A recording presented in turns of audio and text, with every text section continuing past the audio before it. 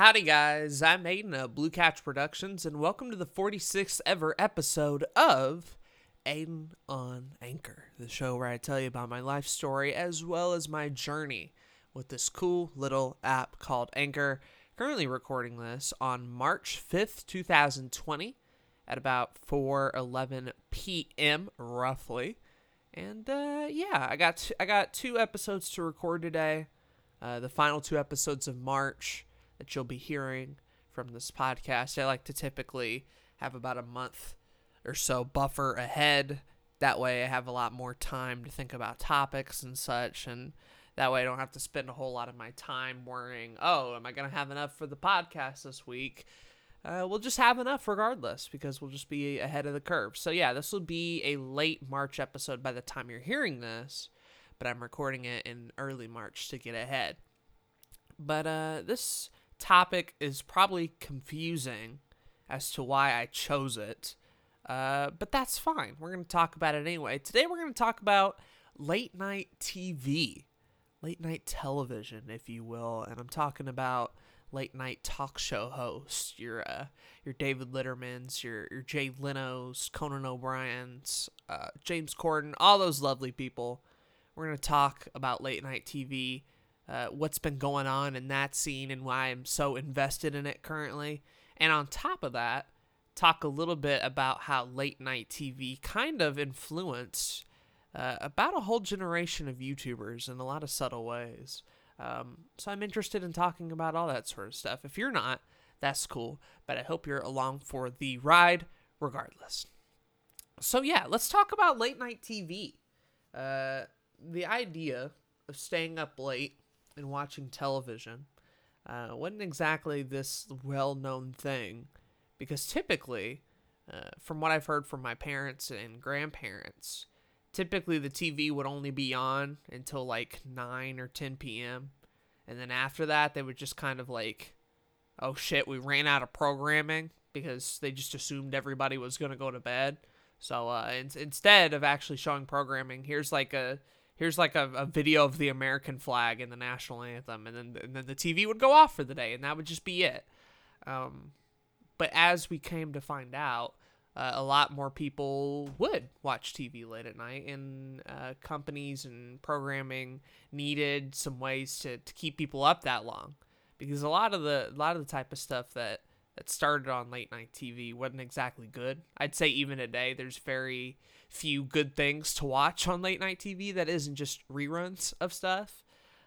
So then they kind of got the idea of like, what if we kind of built a show, a late night TV show, with a comedian or kind of a personality running it. And typically there would be interviews, jokes, skits, music, all that sort of stuff. And it'd be this big like production, and they would happen every night, be this huge deal. And so that's what they did. They had a lot of these late night shows. One of the earliest people that sort of made a mark in late night TV. And not only that, just kind of made a huge impact on a majority of comedians that we know today was Johnny Carson. And I heard the name Johnny Carson for a long time, but never really knew what that came from exactly. And so I had to look into it. Like he pretty much is like the father of late night. He had the Tonight Show for a while, and he did it for 30 years. And I gotta say, if you do anything for 30 years, you automatically have my respect. When it comes to like entertainment, right? And when it comes to being funny and likable for 30 years, doing one specific thing, that takes a lot of balls. That takes a lot of resilience. It takes a lot of adaptation, and it takes a lot of work, frankly, more than anything. So the fact that this guy, for 30 years, had that one job where he'd show up to the studio and then just kind of interviewed and did all these late night things, it's incredible to me. I hope I can do some form of entertainment for 30 years, but I don't even know if I can do the same thing, to be honest. I don't even know if I got that willpower, if I even got that swagger about me half the time. But needless to say, Johnny Carson was pretty huge, pretty influential man in late night. A lot of comedians at the time that were up and coming, whether it was people like Jerry Seinfeld, Robin Williams, Eddie Murphy, whoever.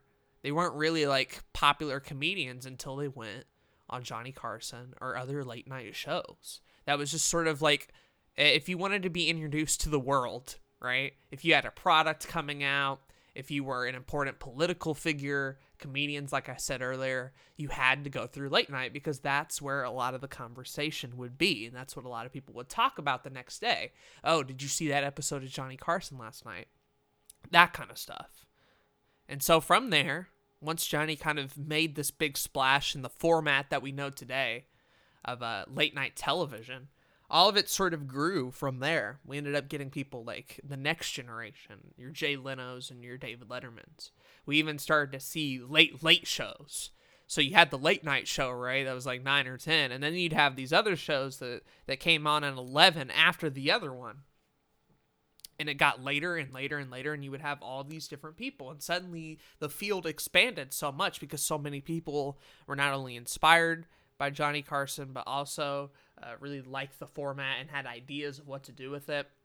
And there were just so many people. One of whom, I didn't even know this until last night. Did you know George Lopez had a late night show?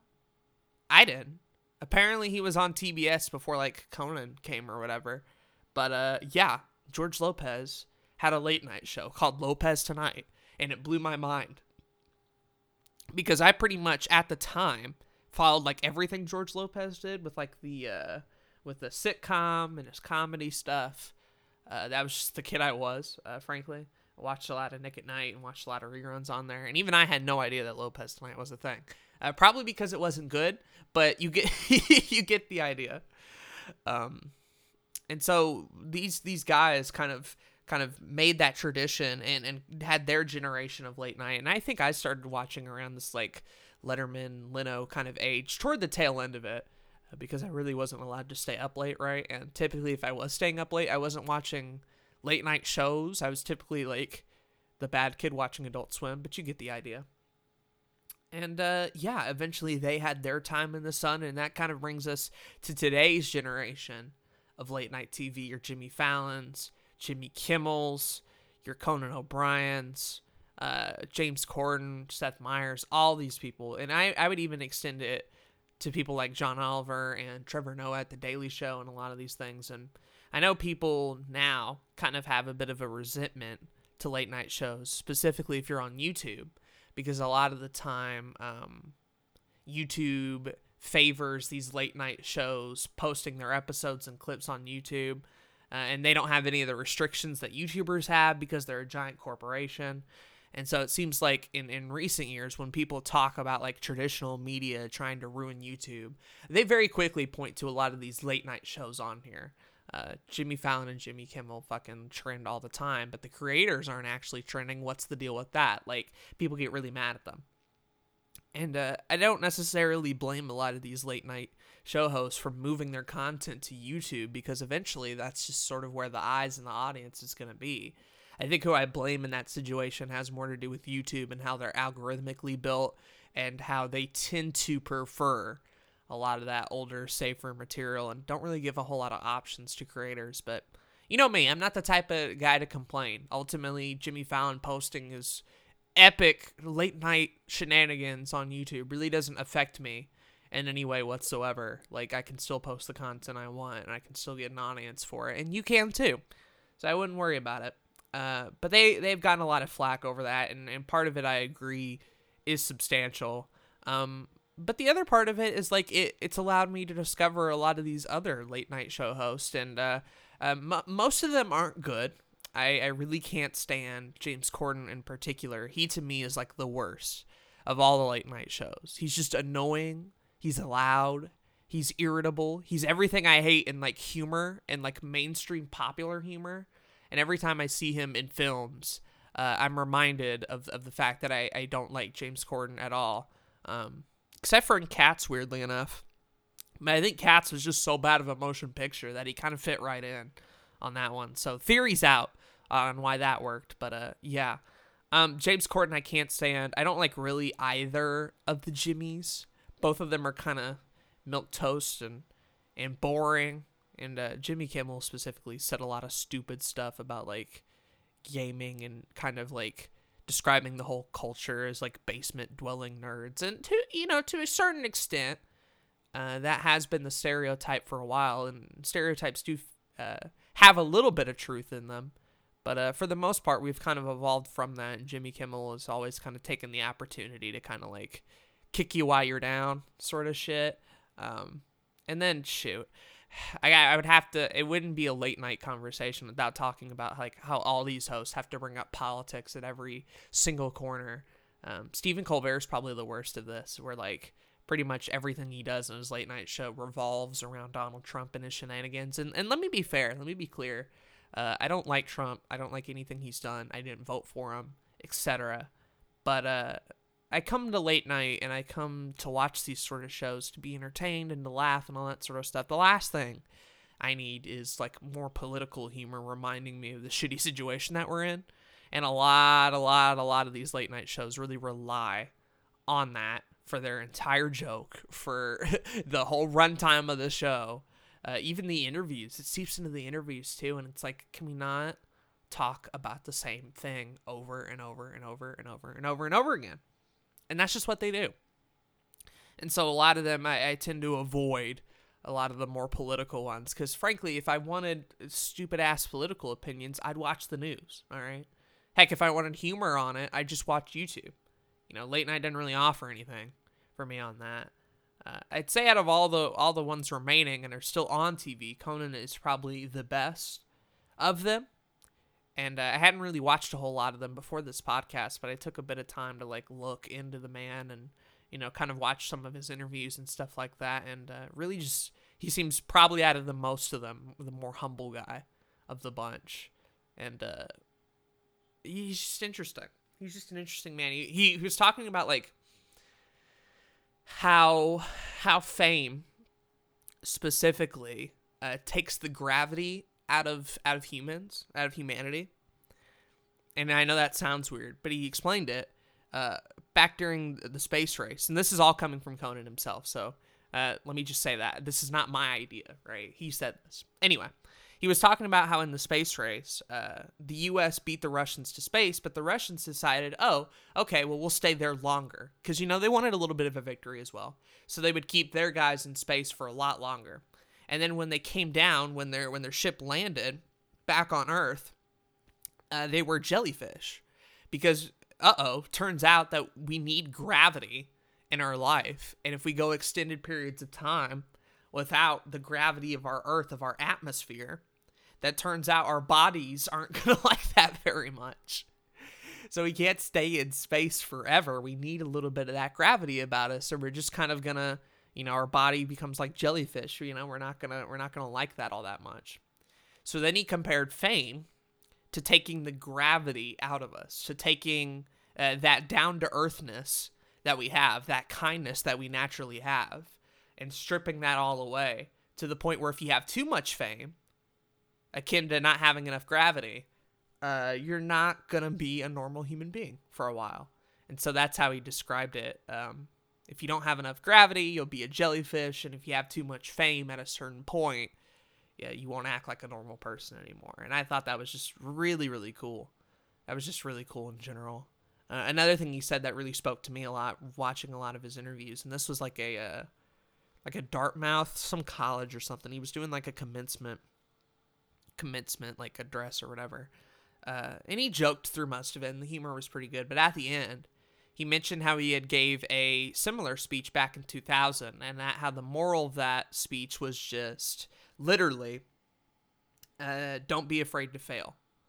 And he came back and he did the Dartmouth one in 2011, and he said, I still do stand by that message, but I think more importantly, don't be afraid to change, right? Like, don't be afraid to fail, but keep in mind that failure will come.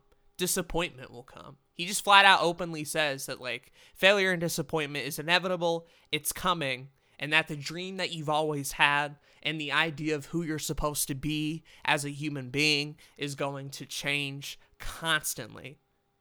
And what you thought you might wanted to do with your life might actually be something completely different.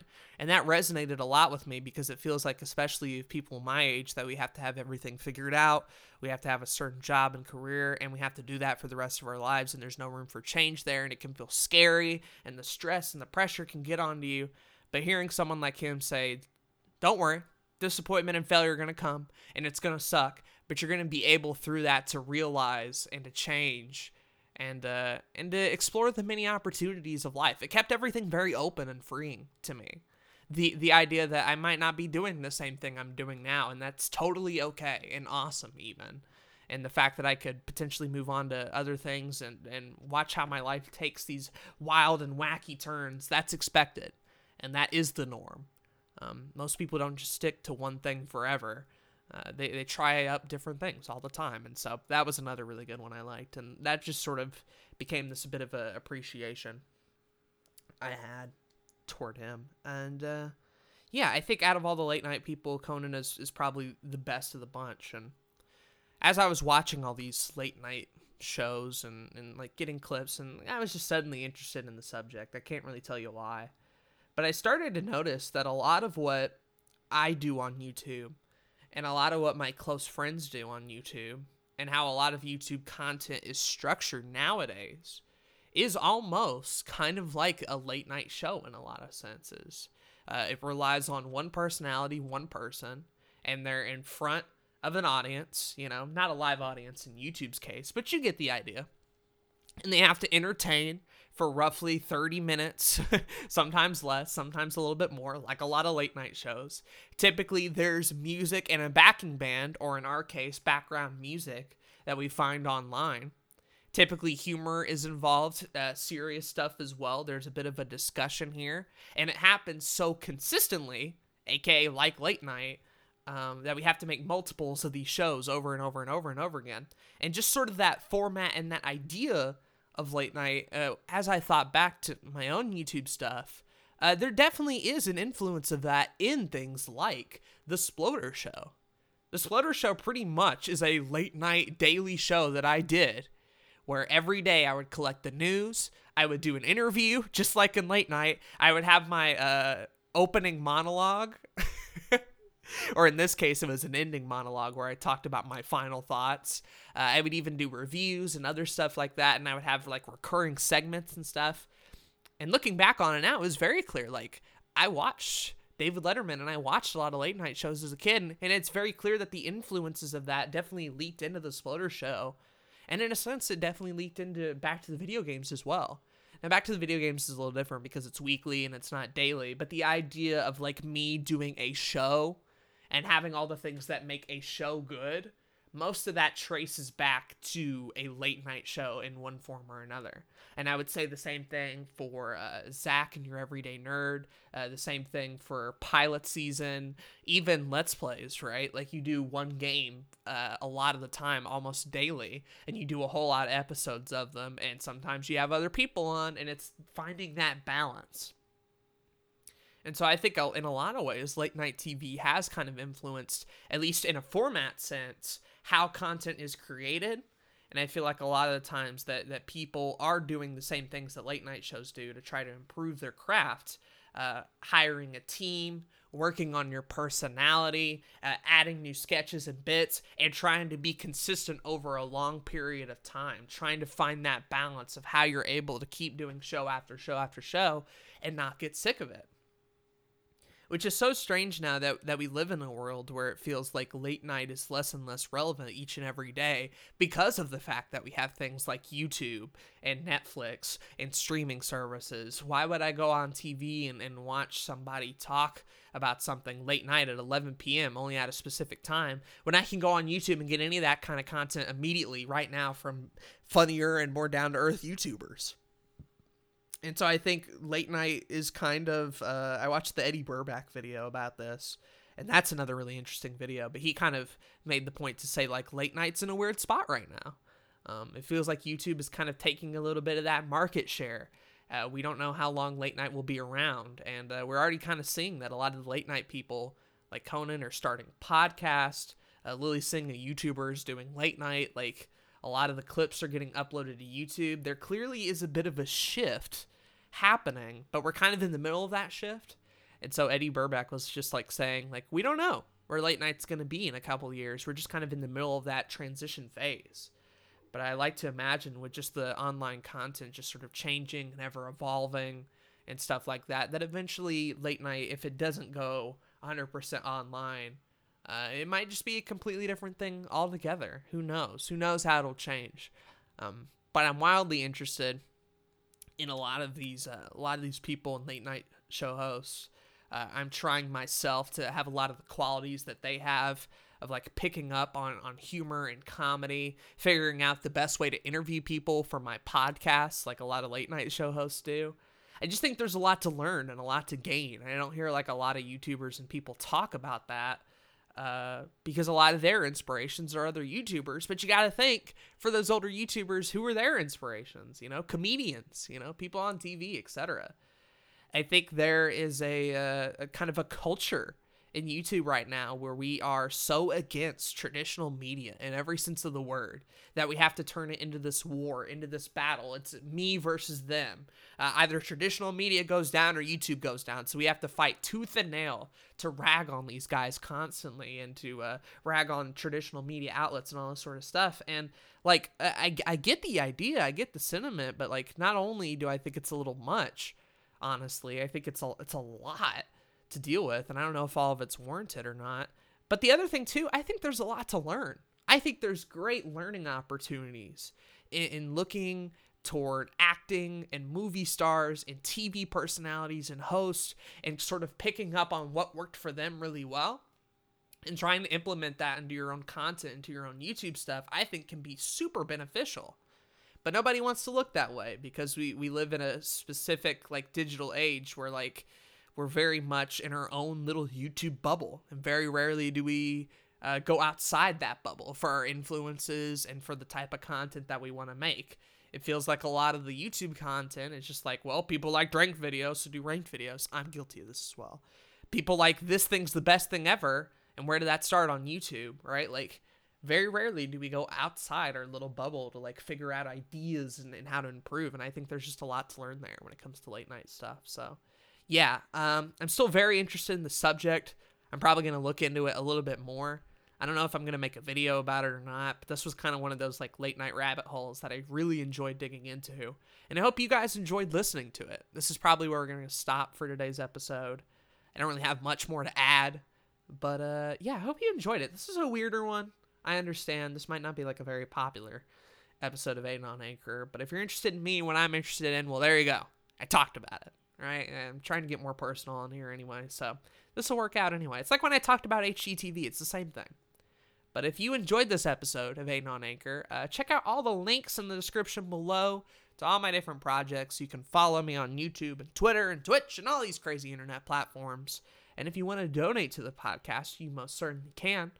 You can do it on Anchor via the support button, or if you want to donate via my Patreon, like a good old Parker of Caring Night Gaming, you can do that as well, and that would be really nice. So, yeah, that'll do it for this episode of Aiden on Anchor. I've been your host, Aiden Matthews of Blue Couch Productions, and I am signing off.